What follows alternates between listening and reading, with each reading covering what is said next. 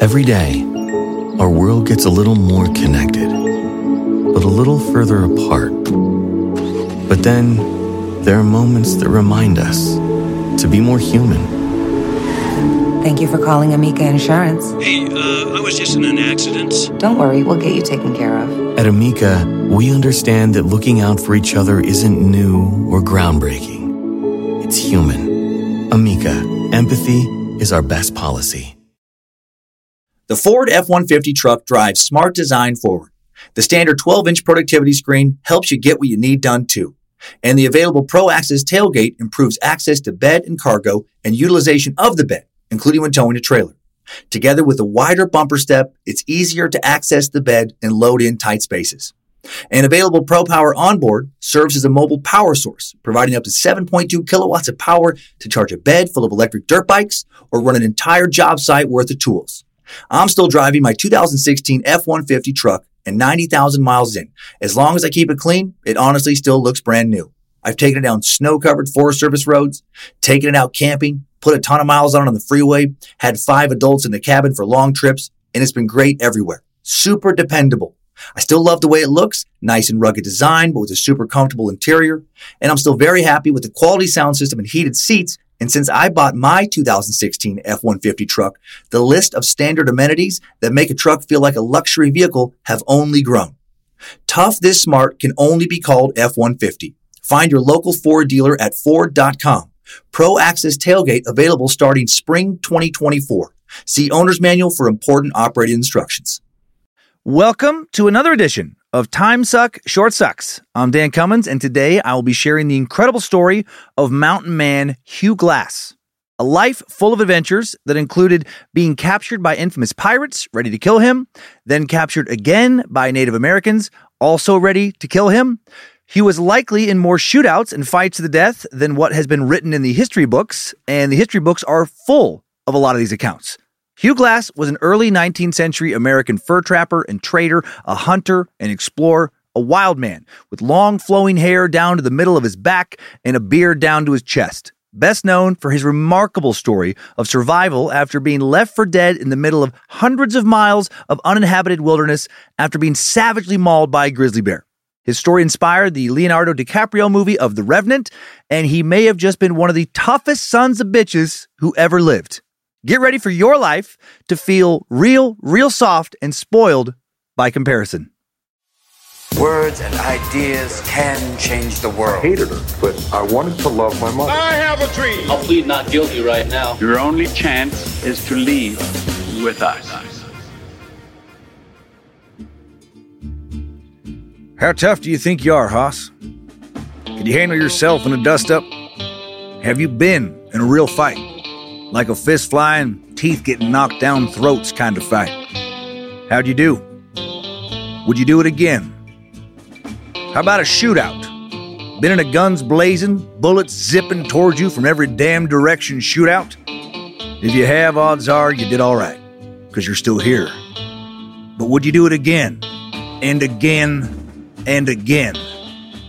Ever been mauled by a damn grizzly bear? Like really mauled? If you have, do you think you'd want to ever spend months just walking around through grizzly bear-infested woods ever again? If you would, well, hats off to you. You're one tough, fearless son of a bitch. And you're either real brave or real stupid. Or a lot of both. You just might have won Hugh Glass's respect. He may have even shared some whiskey with you. Hugh Glass was one of the toughest sons of bitches who ever explored the Wild West. In fact, I don't think God's ever made a man tougher than Hugh Glass. He never shied away from a fight, never showed fear, not ever. I personally don't think he ever felt it. And I reckon I should probably stop talking like some kind of Sam Elliott knockoff now narrating some Western movie. It'd be mighty damn hard to keep this up for around 45 minutes. Okay, that's me. Hugh Glass was one of the original mountain men who explored the western frontier before mass immigration via the Oregon Trail. He wasn't some bougie wagon train rolling along some other man's wagon wheel rut sissy. He made his way out west on the back of a horse, or on foot, or on his hands and knees, actually. Mountain men like Hugh were often fur trappers or traders. They not only fought or brought valuable furs back east, they also brought information about the land and indigenous people living far out west. If not for men like Hugh, there would have never been an Oregon Trail or any other similar trails.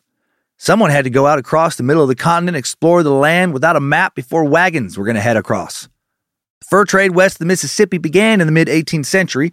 Initially, European settlers hoped they could trade with indigenous people in exchange for guns, knives, and traps, but by the early 19th century, they realized that indigenous tribes were either unwilling or unable to keep up with the high demand for furs in Europe and America. And I love that about the tribes, actually. They weren't willing to sacrifice their quality of life so they could buy a big piece of land or live in some mansion. They didn't fucking care about ownership the way the white man does. Also, they did care about keeping nature in balance and not upsetting that balance by getting greedy and killing so many creatures for fur one season that there wouldn't be any left to harvest the next. They lived with the land, not off of it. A variety of European businessmen founded fur trade companies in the 1820s and hired their own hunters and trappers. Those hunters would live and work in remote mountain areas year-round. The men they hired were the original mountain men that often come to mind when we think of the early days of the American West. And many of the men they hired had already been living out in the mountains for years, if not decades, wandering about in the hills where the land hadn't even been mapped by the white man yet. Wild to think about, wandering out into the vast wilderness with no clue what may lie ahead beyond the next ridge or across the plain. No town to seek refuge in. You might encounter some people, but would they even know your language? Would they be friend or foe? There's something very romantic and exhilarating about the thought of it all, but also terrifying. At this point in my life, I have no interest in doing something like this. I love my modern creature comforts. But also, what a true fucking adventure that would be. When the fur industry really got going, most mountain men would work in small groups, strength in some numbers rather than being truly alone, and they would work for large fur trading companies as company men rather than working for themselves as independent contractors. Big fur companies would employ hundreds of trappers and hunters at a time and pay them steady wages. Trappers and hunters would be given food, equipment, other supplies they might need out in the wilderness to help them survive and bring back their sweet, sweet beaver pelts or whatever other animal pelts they were bringing back. The fur trade for many years in the early 19th century would be centered in the greater Green River Basin of southwest Wyoming. That actually bleeds a bit into Colorado and Utah, mostly because of the high demand for the lush beaver pelts found there, which was in fashion at the time. What a beautiful area. 21,000 square miles of what my dad would call God's country. Fur traders also traveled to Bighorn Canyon near modern-day Fort Smith, Montana, using the Bad Pass Trail. Gorgeous area of Montana that sits on the Crow Reservation that also encompasses the site of Custer's last stand in the Battle of Little Bighorn.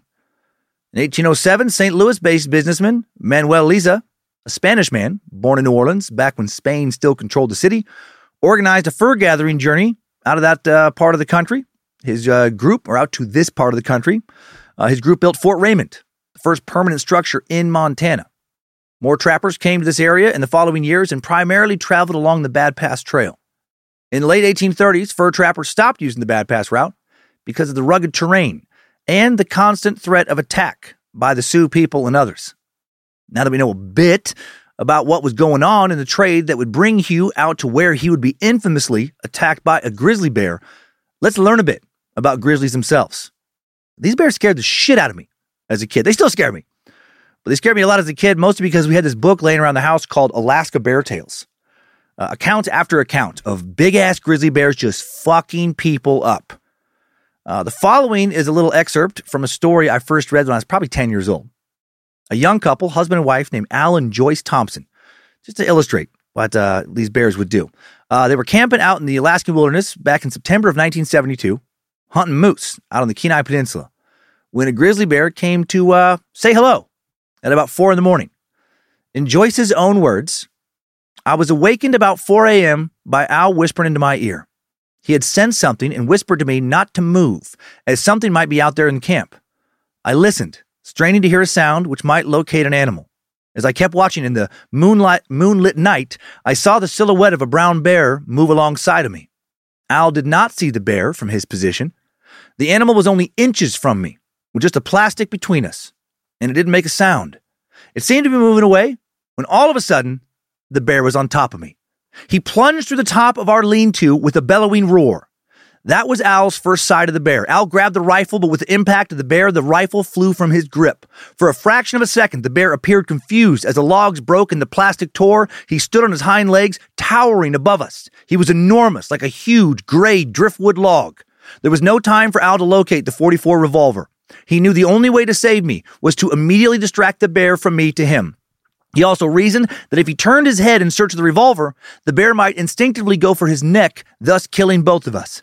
As the bear dropped to all fours, Al grabbed its head with his left hand and slugged him with his right. Holy shit. That dude just straight up punched a fucking grizzly bear in the head. And it will not work out well for him. The bear didn't care for that. Joyce continued with, the bear grabbed Al's left forearm in his jaws and by standing up, pulled Al out of his sleeping bag, tossing him through the air. He landed at the foot of the lean-to. In a flash, the animal was over him. The claws ripped through Al's right side, almost penetrating his lung, and pinned Al to his chest. His teeth raked along Al's skull and managed to grip the scalp. The bear picked Al up with its mouth and one foreleg and ran on three legs. With Al dangling by his scalp, the bear stood straight up, shaking his head violently like a cat with a mouse. Al's feet never touched the ground. The bear ran a distance of approximately 25 yards and a large portion of scalp tore loose from Al's head, causing the bear to momentarily lose his grip. While all this was taking place, I rose, realizing the heavy weight of the animal and the horrible noise was gone. Al's sleeping bag was lying beside mine, empty. Meanwhile, as Al was being carried by the bear, he thought, what a hell of a way to die. Then he thought of me, faced with the shock of my having a dead husband miles from anywhere or anyone and having to hike out of there alone. He became angry, and a strong will to fight for survival overcame him. A brown bear is capable of dragging off a full-grown moose. His strong legs and claws can move boulders and huge hunks of earth. A blow from his paws can break the neck of a moose or another bear. No man could come close to matching his strength. Al realized his only chance was to convince the bear he was dead. When the scalp tore off and the bear momentarily lost his grip, Al fell onto a hump of moss. He grasped the hump with his right arm, holding his face and stomach down to keep from being ripped open, took a deep breath, and held perfectly still. The bear cuffed at him, leaving horrible claw marks all along his side and shoulders. He bit into Al's back twice while standing over him, looking for a sign of life. There was none. Al's plain dead displayed remarkable self-discipline as the pain was excruciating. Then I heard the bear. He was moving away from me, heading towards cover in the direction of a little lake in the area. As I stood listening, trying to locate him, I heard Al call to me. He was running towards me. Moving closer to him, I could see his knit shirt was torn and he was covered with blood. I'm hurt bad, but I'm going to live, he said. Al's head was very bloody. Half of the skin on his forehead was missing. From the bottom half of his left eyebrow extending back into his hair. Due to all the blood and poor light, I did not notice that part of his scalp was gone. Al would somehow survive this horrific attack. What a quick-thinking, tough son of a bitch. He and Joyce were able to hike to a nearby road, a mile or two away, wave down a motorist who helped them get an ambulance and take Al to a hospital. For Hugh Glass, there would be no hospital, and he was attacked more savagely than this. No roads. When the grizzly was finished with Hugh, he was just expected to die out in the wilderness, and he should have. It is crazy he did not die. Grizzly bears are big, big animals. In the wild, a full-grown male living inland, away from a steady diet of salmon, will weigh about 600 pounds. But some get a lot bigger than that. The largest grizzly bear ever recorded was captured in Alaska in 2013. It weighed an estimated 1,600 pounds, standing over 10 feet tall on its hind legs. That's fucking crazy. A 1,600-pound, 10 feet tall bear capable of running up to 30 miles an hour, powerful enough to bend a fucking rifle into the shape of a boomerang with its claws. And that's not some random description. A grizzly bear has done exactly that. Thank you again, Alaska Bear Tales. Grizzlies once lived in most of western North America, not just in Alaska. The population in just the American West, between California and the Great Plains, when Hugh Glass was alive, was between 50,000 and 100,000 bears. There was that many living there. A lot of bears. But even back then, attacks were rare. They don't attack often. There have only been around 180 fatal bear attacks in North America since the late 1700s. But when they do attack, it is brutal. Now that we know about both bears and the mountain man trade, let's meet Hugh and explore his epic story of survival. Hugh Glass was born in 1783. He was most likely born in Pennsylvania to Scot-Irish parents who immigrated from Northern Ireland. Notoriously tough-ass people and scrappy. We talked about them a long time ago in the Andrew Jackson suck. Not much is known about Glass's early life. It's possible that he had a wife and children, abandoned them to travel west, but that is unverified.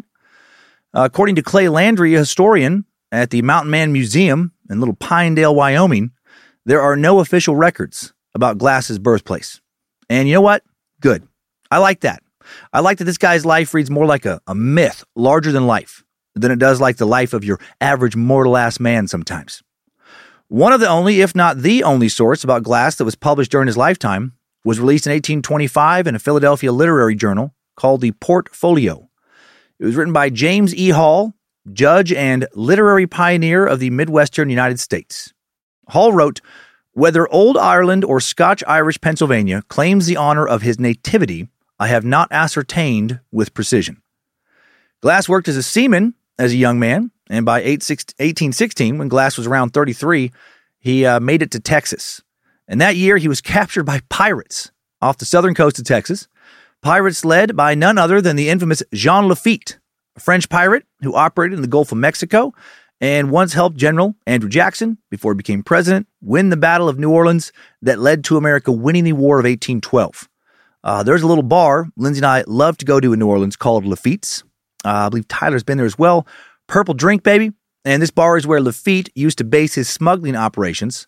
Highly recommend checking it out if you're ever in the French Quarter.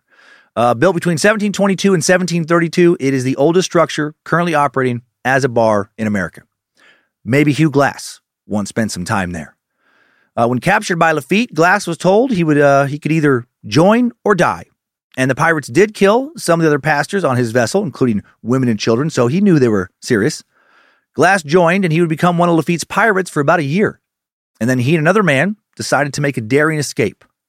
Off the coast of Galveston, Texas, they just jumped overboard, swam far across the water to shore, getting shot at as they did. They were hunted by pirates for the next few months. If caught, they would have been as good as dead. How much of an adventure was just that? Wish we had more records of that. The two men then headed toward St. Louis, which was the edge of American Western civilization back then. For most of their journey, they followed the mighty Mississippi up north, not only being pursued by Lafitte's men, but also trying to avoid dangerous encounters with various tribes. And they did avoid those tribes for about 1,000 miles. But then Glass and his partner were captured by some Pawnee warriors. And these Pawnee, according to accounts, sometimes practiced human sacrifice. And Hugh and his buddy were chosen to meet their maker in that exact way. Glass and his companion were stripped naked and tied to a stake. The Pawnee stuck pine slivers into Glass's partner's skin and lit him on fire. Hugh watched him die in excruciating pain. When it was Hugh's turn to be sacrificed, Glass reportedly bowed in front of the chief and presented a vial of cinnabar, a red mineral used for makeup, pottery, and paint. The chief was reportedly impressed by this gift and decided not to sacrifice Glass, but to instead make him an honorary member of the tribe. And now, following either dying or being a pirate for a while, he was a Pawnee warrior for a while in order to avoid another execution. During his time with the Pawnee, Glass upped his battle game, learned how to throw a lance, use a tomahawk, and many other tribal practices. While with this tribe, Glass would do real battle. He went to war against another tribe where he killed several warriors and obtained his .54 caliber Hawken rifle. It would be his most prized possession for the remainder of his life, as important to him as an ancient warrior's sword was. He used that rifle while still with the Pawnee to kill a grizzly bear, which earned him the tribal nickname of White Bear. In January of 1823, White Bear, around the age of 40, give or take a year in either direction, traveled east with a Pawnee chief to meet the U.S. Superintendent of Indian Affairs in St. Louis. After the meeting, Glass left the tribe, deciding to stay in the city. It was here where he came upon an advertisement in the Missouri Gazette. It was an ad placed by General William Henry Ashley, owner of the Rocky Mountain Fur Company. And it read, 100 enterprising young men wanted to ascend the river Missouri to its source, there to be employed for 1, 2, or 3 years. These men would become known as Ashley's 100, and Hugh would be one of those 100. The crew would travel up the Missouri River in long boats all the way to Grand River in South Dakota, and then on over to where Yellowstone National Park now lies to trap beaver. The promised salary was $200 a year. How much that would be worth today is very hard to say. Currency calculators don't really do justice to money from that far back. The Rocky Mountain Fur Company had just been established in St. Louis the prior year, 1822. The men who worked for the Rocky Mountain Fur Company were some of the first and most important pioneers of Western U.S. exploration, specifically in that greater Green River Basin. There were several fur companies in operation at that time, which led to a lot of competition and rivalry. And because of that, trappers would venture deeper and deeper into the vast wilderness of the West, which led to increased knowledge about the land. William Henry Ashley, the company's co-founder alongside fur trader Andrew Henry, was an important figure in Western exploration. He'd arrived in Missouri in the early 1800s and in 1820 served as the state's first lieutenant governor before he founded the fur trading company. He became known for introducing the rendezvous system in place of traditional trading posts. A big issue in the fur industry was transport and marketing. Ashley decided to establish an annual rendezvous/wilderness market where trappers would bring their furs to him and then he could purchase supplies, or they could purchase supplies from him. The first rendezvous was held on the Green River in Wyoming in spring of 1825. Refocusing on the company's first expedition now, the first crew left St. Louis in April of 1822. Andrew Henry left with the first boat. William Ashley would go with the second. Glass would arrive after they left. One man in that first expedition reportedly fell overboard and drowned the very first day, and then 3 men died when someone lit their pipe near a pile of explosives. But otherwise, other than one dude drowning and 3 others getting blown the fuck up, pretty smooth sailing. September of 1822, Andrew Henry arrived at the mouth of the Yellowstone River and built Fort Henry. Ashley arrived October 1st, then returned to St. Louis to get more men. The second expedition would leave St. Louis March 7th, 1823, and that crew would include Hugh Glass. Some of what we know about Hugh Glass comes from his friend who also worked for Ashley for a time, contemporary trapper George Yount. Yount's nephew, Harry, will be the first game warden of Yellowstone, and the city of Yountville, California, is named after him. Yount described Glass as reckless and eccentric to a high degree. I love it. Dude was known as a wild man, even amongst other wild men. In early May of 1823, Henry sent trapper Jedediah Smith downriver to give a message to General Ashley requesting horses and supplies. Is there a better first name for an old-timey fur trapper than Jedediah? I don't think so. Jedediah was a famous trader and explorer who was the first American to enter California from the east and then return using an overland route.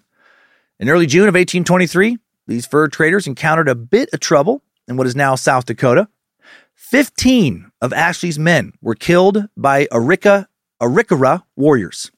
The Arikara. This attack will become known as the Sandbar Massacre of 1823, and it'll earn Hugh Glass the ire of the Arikara for the rest of his days. The attack occurred at an Arikara village where Ashley's men had wanted to trade gunpowder for horses. One of the trappers was killed in some argument over a woman.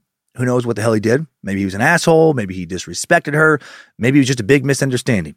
Whatever happened, in the morning, the Arikara attacked Ashley's men. Glass reportedly killed one tribal member and was shot in the leg during the fight before he made his escape. One of the many serious injuries he would survive out in the wilderness, far from any doctors. After the attack, General Ashley sent Jedediah back upriver to retrieve Henry and his men. Go, Jedediah, go! Fly like the wind, you hillbilly motherfucker! Yeah! Andrew Henry and a smaller group of trappers split up from Ashley and traveled towards the Yellowstone River. Glass will join them. Glass also wrote a letter to the parents of John S. Gardner, who was killed in that battle in 1823, that June 2nd massacre. The letter reads, Dear Sir, my painful duty is to tell you of the death of your son, who befell at the hands of the Indians 2nd June in the early morning. He died a little while after he was shot and asked me to inform you of his sad fate. We brought him to the ship when he soon died. Mr. Smith, a young man of our company, made a powerful prayer, who moved us all greatly, and I'm persuaded John died in his peace. His body we buried with others near the camp and marked the grave with the log. His things we will send you.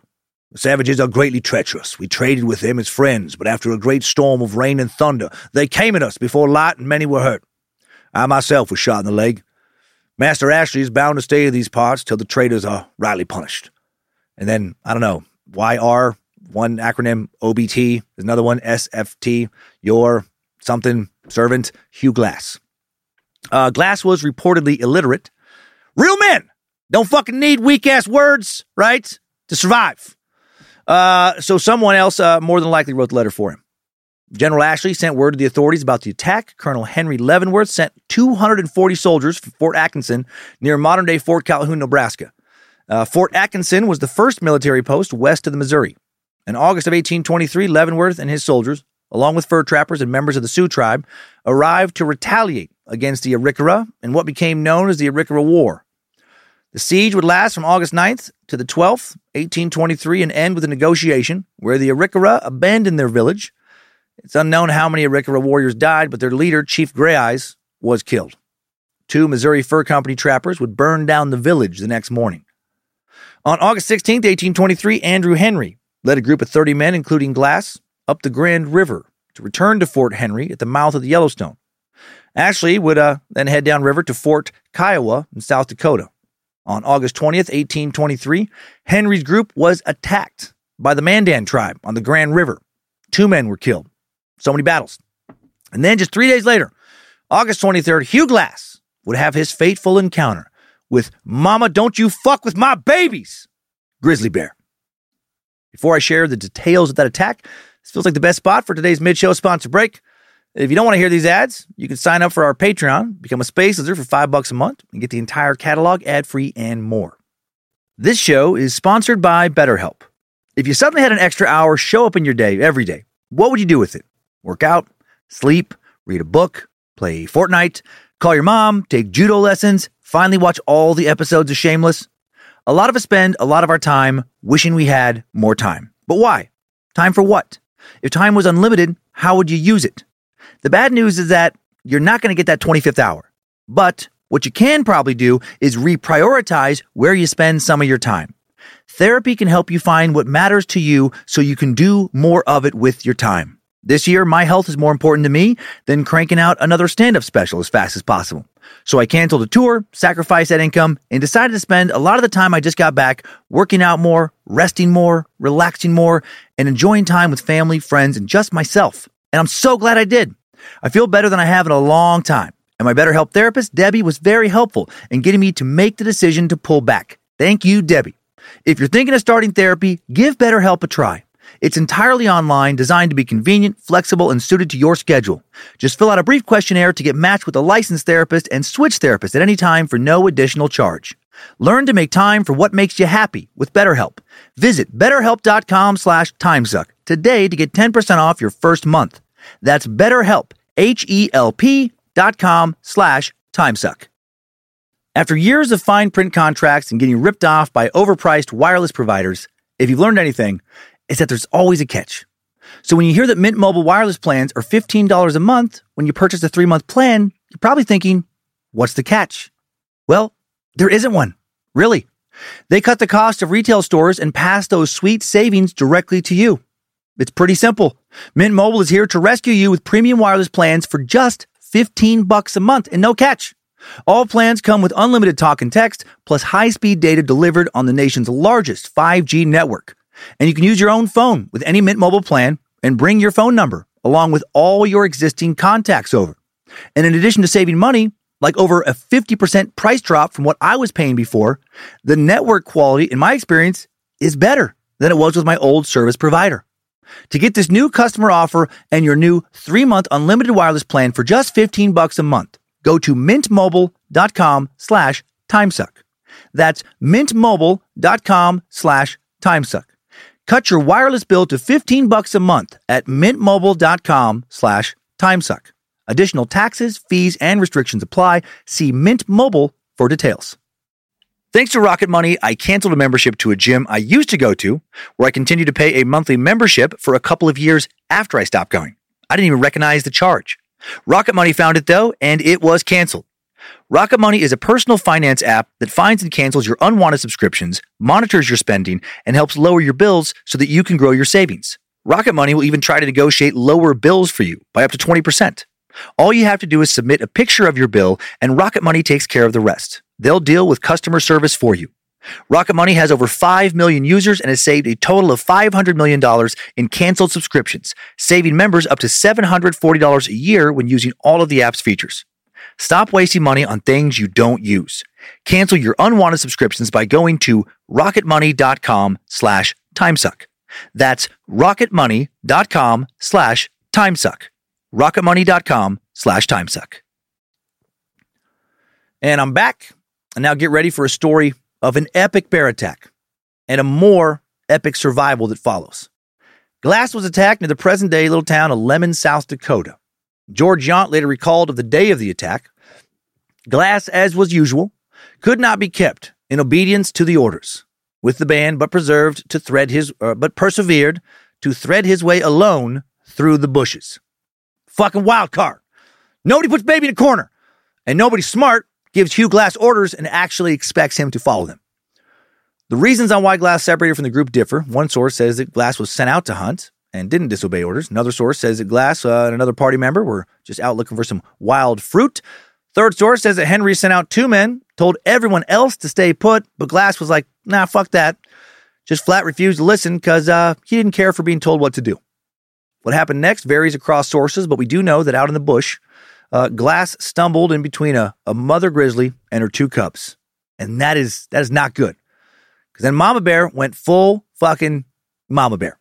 Several group members reported hearing Glass screaming as he was attacked. Yeah, I bet. I'm blown away by accounts like the one we went over from Alaska Bear Tales of people being mauled by a bear and not screaming. Back in Glass's time, they didn't know that your best chance for survival was to play dead.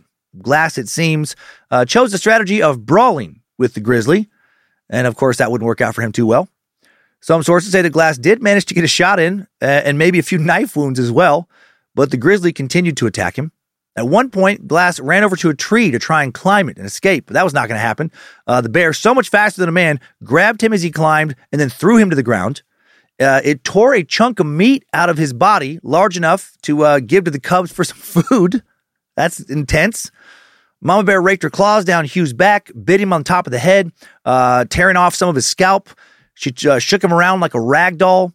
At one point, Glass was able to somehow slash the bear with his knife, and then she slashed him back, tore his throat open badly enough to prevent him from being able to continue to yell. And then Mama Bear would die from her injuries. No one knows if she died from the wounds Glass, gave Mama Bear or was killed by some hunters, who heard him screaming. I'd like to believe that Glass killed her because, he's such a badass. In the 1825 edition of the Portfolio, J.E. Hall would write the following about the attack. The rifle of Hugh Glass, being esteemed as among the most unerring, he was on one occasion detached for supplies. He was a short distance in advance of the party, and forcing his way through a thicket when a white bear that had embedded herself in the sand arose within 3 yards of him, and before he could set his triggers or turn to retreat, he was seized by the throat and raised from the ground. Casting him again upon the earth, his grim adversary tore out a mouthful of the cannibal food, which had excited her appetite, and retired to submit the sample to her yearling cubs, which were near at hand. The sufferer now made an effort to escape, but the bear immediately returned with a reinforcement and seized him again at the shoulder. She also lacerated his left arm very much and inflicted a severe wound on the back of his head. In this second attack, the cubs were prevented from participating by one of the party, who had rushed forward to the relief of his comrade. One of the cubs, however, forced the newcomer to retreat into the river, where, standing to the middle in water, he gave his foe a mortal shot, or to use his own language, a burst of varmint. Meantime, the main body of trappers, having arrived, advanced to the relief of Glass and delivered 7 or 8 shots with such unerring aim as to terminate hostilities by dispatching the bear as she stood over her victim. So maybe Hugh didn't kill the bear in a man-to-bear close combat fight, or maybe he did. And those 7 or 8 extra shots were just overkill. Also, varmint is a word that really doesn't get used enough these days. We need to bring it back. I think I need to start referring to my dogs, Penny and Gigi, as varmints. They are definitely varmintish. George Yount said about Glass's injuries, the monster had torn the flesh from the lower part of the body and from the lower limbs. He also had his neck shockingly torn, even to the degree that an aperture appeared to have been made in the windpipe. His breath to exude at the side of his neck. Blood flowed freely, but fortunately no bone was broken, and his hands and arms were not disabled. The other trappers attempted to tend to Glass's wounds using some pieces of dirty fabric torn from their own clothing that they were wearing. So probably not quite the cleanest bandages. Just pieces from, fucking old fucking dirty shirts. Fur trappers have been wearing out in the woods for week after week. The next morning, members of the group carried Glass on a litter, a portable bed, think of a stretcher, made from branches, but he was slowing them down significantly, and they knew they were in hostile tribal territory and were greatly concerned about more attacks from local tribes. They also assumed that he was as good as dead. Andrew Henry now offered somewhere between $80 and $300, sources vary, to any two men who would stay with Glass until he died, give him a proper burial, and then meet them at their next stop. A man named John Fitzgerald and a teenage boy listed in sources only as Bridges stayed behind with Glass. And Bridges is actually not thought by most people who have studied this to be the famous fellow mountain man Jim Bridger, one of many places where the real story and the Hollywood version diverge. Well, these two yahoos stayed behind with Glass for the next 5 days. 5 days in which Glass never spoke. 5 days of, watching him steadily die from his wounds, or so it seemed. Glass would later claim he was not hurt as badly as it looked, and that he overheard the two talking. That he heard John say that no one expected him to live, and no one would want them to stay behind if he was just going to die anyway. So how about they get their promised money and just leave Glass where he lay? They left Glass next to a stream under a berry bush.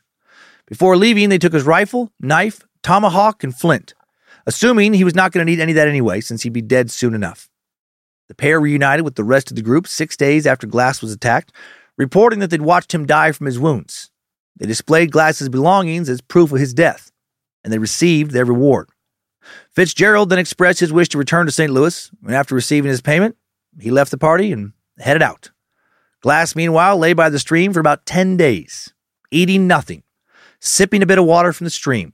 He stayed warm enough to live, barely, thanks to a bear hide his companions had draped over his body. Once Glass was able to move a bit, the years he'd spent out in the wilderness, far from any civilization, saved his life. He ate anything he could find, including insects, berries, and animal carcasses. He'd learned a lot about what he could eat out in the wilderness from his time with the Pawnee, and he'd already known a lot about, what to do to survive before his time with the tribe from his other experiences out in the wild. Still, Glass knew that due to his severe wounds, he would need to find help pretty soon if he wanted to live more than a few weeks. Someone would need to dress and clean his wounds. And finding someone, not going to be easy. He was completely alone, severely injured, had almost no weapons or supplies with him, and the nearest fort, Fort Kiowa in South Dakota, was about 200 miles away. That sucks. He was so beat up, he began his journey to that fort by literally crawling on his hands and knees. And it wasn't like he was crawling along some smooth surface either. He wasn't crawling along some nice, thick, soft carpet. Wasn't crawling down a flat, paved road. Wasn't even crawling along a well-maintained trail. No, he was crawling across the damn wilderness, crawling past thorny bushes, over rocks, crawling over fallen logs, across streams. Eventually, he was able to make a rudimentary crutch out of a tree branch to help himself along, and he could walk upright, and he would walk so far. His trek would be long, grueling, agonizing. He likely would not have made it out alive if it wasn't for his anger. His rage, quote, provided the vitalizing will to live, according to the 1939 book, The Oregon Trail. Vengeance was his primary motivation. Vengeance against those who had left him to die. And he also wanted that prized rifle back. That dude fucking loved that gun. Glass nearly starved to death before he came upon a pack of wolves, killing a buffalo calf. He waited until they killed the beast, ate what they wanted, then left. Then once they were gone, Hugh, wandered over and just ate the calf's raw scraps, which sustained him just long enough to continue walking. It's fucking crazy. Would you be willing to do all that to live? I don't know if I could. Late September, Glass reached the burned Arikara village, where he and the other trappers were attacked at the beginning of their expedition, and there he found some leftover, not quite rotten corn to eat. Soon after that, a party of Sioux found him, and luckily did not kill him. They took pity on him. They brought him back to their village, a trip that would take 3 full days. In that Sioux village, some women nursed Glass back to health. They cleaned maggots out of him, maggots that were already feeding on some of his infected wounds. They cleaned out the infection, cauterized, and cleaned his wounds. How the fuck was he still alive? A deep thirst for revenge mostly was sustaining him. The Sioux helped him reach Fort Kiowa in October. He arrived no later than the 11th, 49 days, exactly 7 weeks after his brutal attack. He'd done it. He'd survived. His health was returning. Soon after Glass arrived, the fort's chief trader, Joseph Brazo, sent a 6-man party from the fort to some Mandan tribal villages, and Glass volunteered to join him.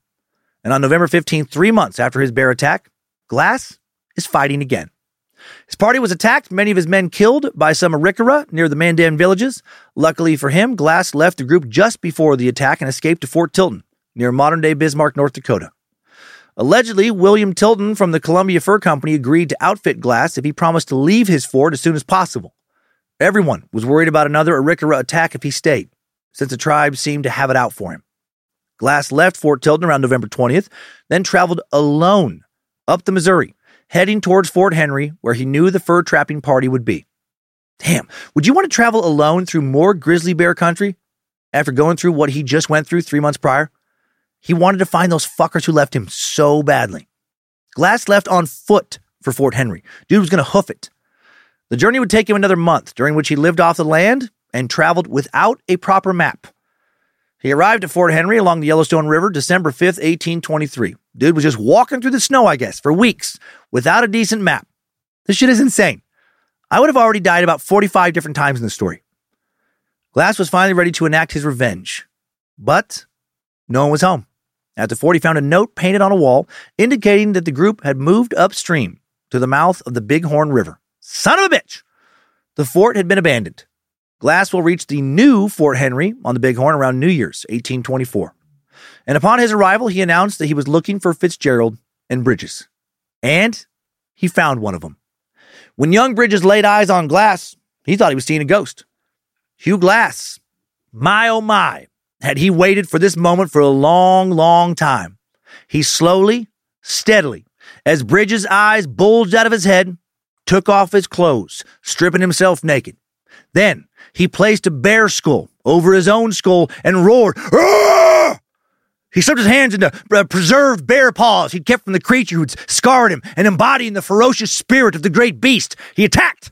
He slapped young Bridges to the ground with one mighty swat of his hand-paw claw thing, and then he bit down onto Bridges' scalp with his bear jaw somehow, and he stood up straight, dangling Bridges' body beneath his bite, and he swung him from side to side like the animal he'd become. He broke the man's neck, and then he punched the fucking hand-paw claw thing into his chest, and he ripped out his heart, and he proceeded to eat it. Finally, covered in blood, he screamed, "Vengeance is mine! I am the revenant! I am the reckoning!" Sorry.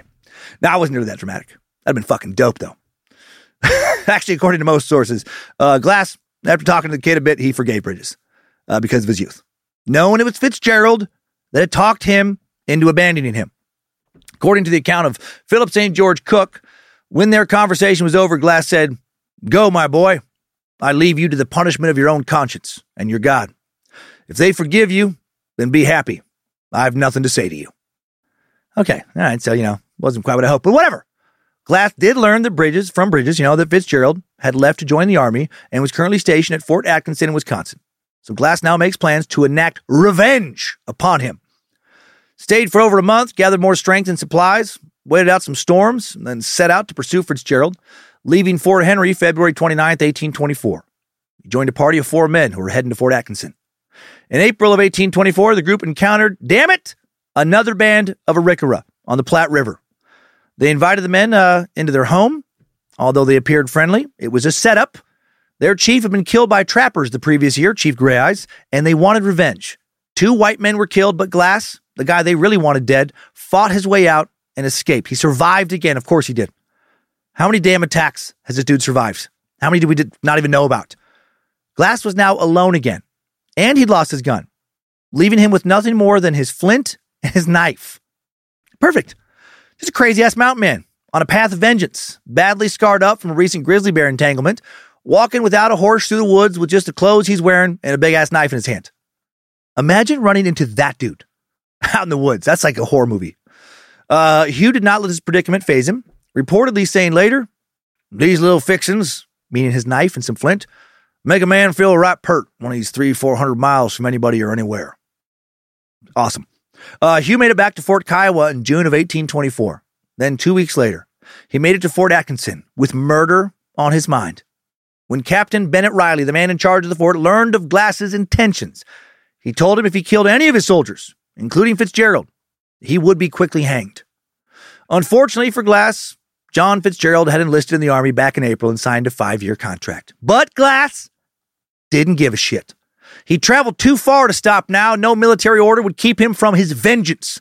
He slowly and steadily, as Fitzgerald's eyes bulged out of his head, took off his clothes, stripping naked. And then he placed a bear skull over his own skull, and he roared, "Ah!" He slipped his hands into preserved bear paws he'd kept from the creature who'd scarred him, and embodying the ferocious spirit of the great Grizzly, the beast he attacked, he slapped young Fitzgerald to the ground with one mighty swat of his claw things, and then, I already told that exact same bullshit story earlier, didn't I? About 5 minutes ago. No, sadly, anticlimactically, he really didn't do shit. After all he went through, there were just too many other soldiers around keeping Fitzgerald safe. Riley offered to retrieve Glass's prized rifle from John Fitzgerald to appease him. Some stories say he forgave Fitzgerald, just as he did Bridger. J.E. Hall wrote about Glass's arrival at Atkinson, saying, "He found his old traitorous acquaintance in the garb of a private soldier. This shielded the delinquent from chastisement. The commanding officer at the post ordered his rifle to be restored, and this appeased the wrath of Hugh Glass." Maybe he just really wanted that rifle. Glass allegedly warned Fitzgerald that if he were to ever leave the Army and Hugh were to find him, he would be as good as dead. Not nearly as dramatic as the Hollywood version, where Hugh battles Fitzgerald and hands him over to the Arikara, who scalp and kill him, right? Still, pretty fucking crazy that he was able to track down both of those dudes and at least speak his mind and make his peace. According to Glass's contemporary, George Yount, he was paid $300 at Fort Atkinson as a compensation for his misfortune. And he took that money to head west in search, of course, of more adventures. In the summer of 1824, he'd become a partner in a trading venture on the Santa Fe Trail. Once he got to Santa Fe, he partnered up with another guy, Frenchman named Debray, and they began trading and trapping on the Gila River. A year later, Glass relocated to Taos, New Mexico. From 1825 to 1826, Glass led a trading party into Utah country. In 1825, he was wounded by the Shoshone in yet another battle. Glass was out trapping one day when he saw a lone woman on the riverbank. He and his men startled her, and she screamed, which alerted Shoshone warriors who were nearby. Seconds later, arrows are flying through the air at Hugh and his group. One man is killed almost immediately. Glass is shot in the back. Glass and his remaining group now travel 700 miles back to Taos, a journey that took weeks, and Hugh made the journey with a fucking arrowhead stuck in him the entire time. He probably didn't even complain, right? That wound wasn't shit compared to his bear attack wounds. What were a few more maggots? Once in Taos, the trapper used a straight razor to cut the arrowhead out of him. Probably gave him some whiskey for anesthetic, maybe a stick to bite down on so he wouldn't scream out, or maybe he just gritted his teeth. Glass spent a few months recuperating in Taos, and then he was back out in the wilderness, joining up with a group of trappers, heading all the way to the Yellowstone River that flows through present-day North Dakota, Montana, and Wyoming. He bounced around in the wild for a few years, disappearing from the history books. Next, moment that Hugh Glass shows up next event where he shows up in the books is at the 1828 Fur Trapper Rendezvous at Bear Lake, which straddles the border of Idaho and Utah, not far from Wyoming. When Glass left, he was heading to Fort Floyd, also known as Fort Union, near the mouth of the Yellowstone River, home base of the American Fur Company. This fort was just a few miles from the old Fort Henry. Glass's movements in 1829 are unconfirmed, but he likely attended the 1829 Pierre's Hole Rendezvous in eastern Idaho. By spring of 1830, Glass was trapping and hunting on the upper Missouri River near Fort Union. He just bounced all over the place, probably walking to these places. According to a historian named H.M. Chittenden, Glass harvested so many bighorn sheep that the area became known as Glass Bluffs.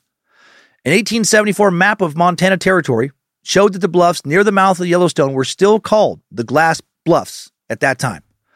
The American Fur Company ledger book contains entries for Hugh Glass, which show that he traded furs at Fort Union from 1831 to 1833. By the winter of 1832 to 1833, the now 49-year-old Glass was living at Fort Cass, near the junction of the Yellowstone and Bighorn Rivers, working as a hunter, procuring meat for trappers with the American Fur Company. In the spring of 1833, Glass and two others left the fort to trap beaver. He and his companions thought they were in safe territory, but they were soon attacked by a group of, can you guess, Arikara. And it seems some warriors who had long wanted Glass dead finally got what they wanted. Some accounts state that all 3 men were murdered, but that outcome is not totally certain. James P. Beckworth, a former employee of General William Ashley, stated that he was at Fort Cass in 1833 and found 3 bodies on the ice. However, his story doesn't match other accounts from the time. Beckworth wrote about the alleged burial, "We returned together and buried the 3 men amid the most terrible scenes that I had ever witnessed. The crying was truly appalling. The 3 men were well known and highly esteemed by the Crow. When their bodies were lowered to their last resting place, numberless fingers were voluntarily chopped off and thrown into the graves. Hair and trinkets of every description were also contributed, and the graves were finally filled up." What the fuck? I looked into this. Some Crow bands would actually sometimes cut off a portion of their finger at a funeral ritual to pay respects to loved ones. That's wild. So glad we do not have that tradition in this culture. I am not slicing off a bit of my finger for anybody.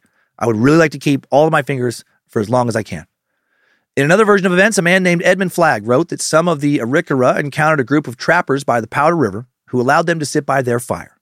And those trappers saw that these warriors had Glass's rifle and the murdered trapper's clothing. Flagg wrote, "As to Hugh Glass, he was never again heard of, and doubtless fell a victim at least, after 100 escapes and warnings, to his own wild temerity." Temerity means reckless boldness. Wild, reckless boldness. Yeah, guess that fits. Hugh Glass never exacted his revenge for the infamous grizzly bear attack that led to Hollywood making a damn good movie about it all. But he sure as hell lived a wild and adventurous life. Might not be the life I'd choose, but it was certainly the life that Glass chose. The man truly lived wild and free, away from the comforts of civilization, but also away from its trappings and confinements. Nature was his master, and not the laws of men.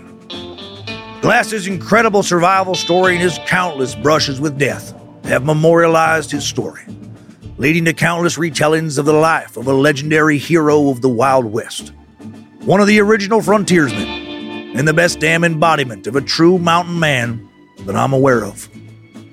I hope my version of his story did his life justice.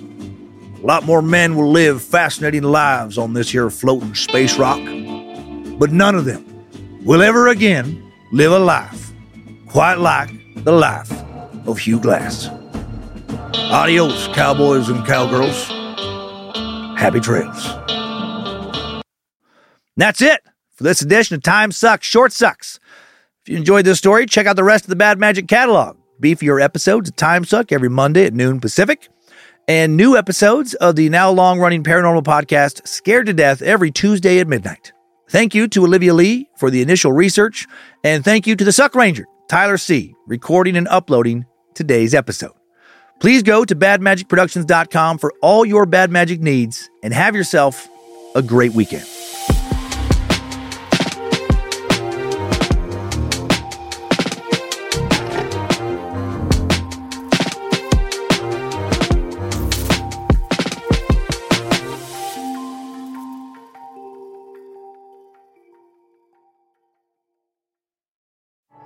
At Amica Insurance, we know it's more than just a house. It's your home, the place that's filled with memories. The early days of figuring it out, to the later years of still figuring it out. For the place you've put down roots, trust Amica Home Insurance. Amica, empathy is our best policy. At Capella University, you'll get support from people who care about your success. From before you enroll to after you graduate, pursue your goals knowing help is available when you need it. Imagine your future differently at capella.edu.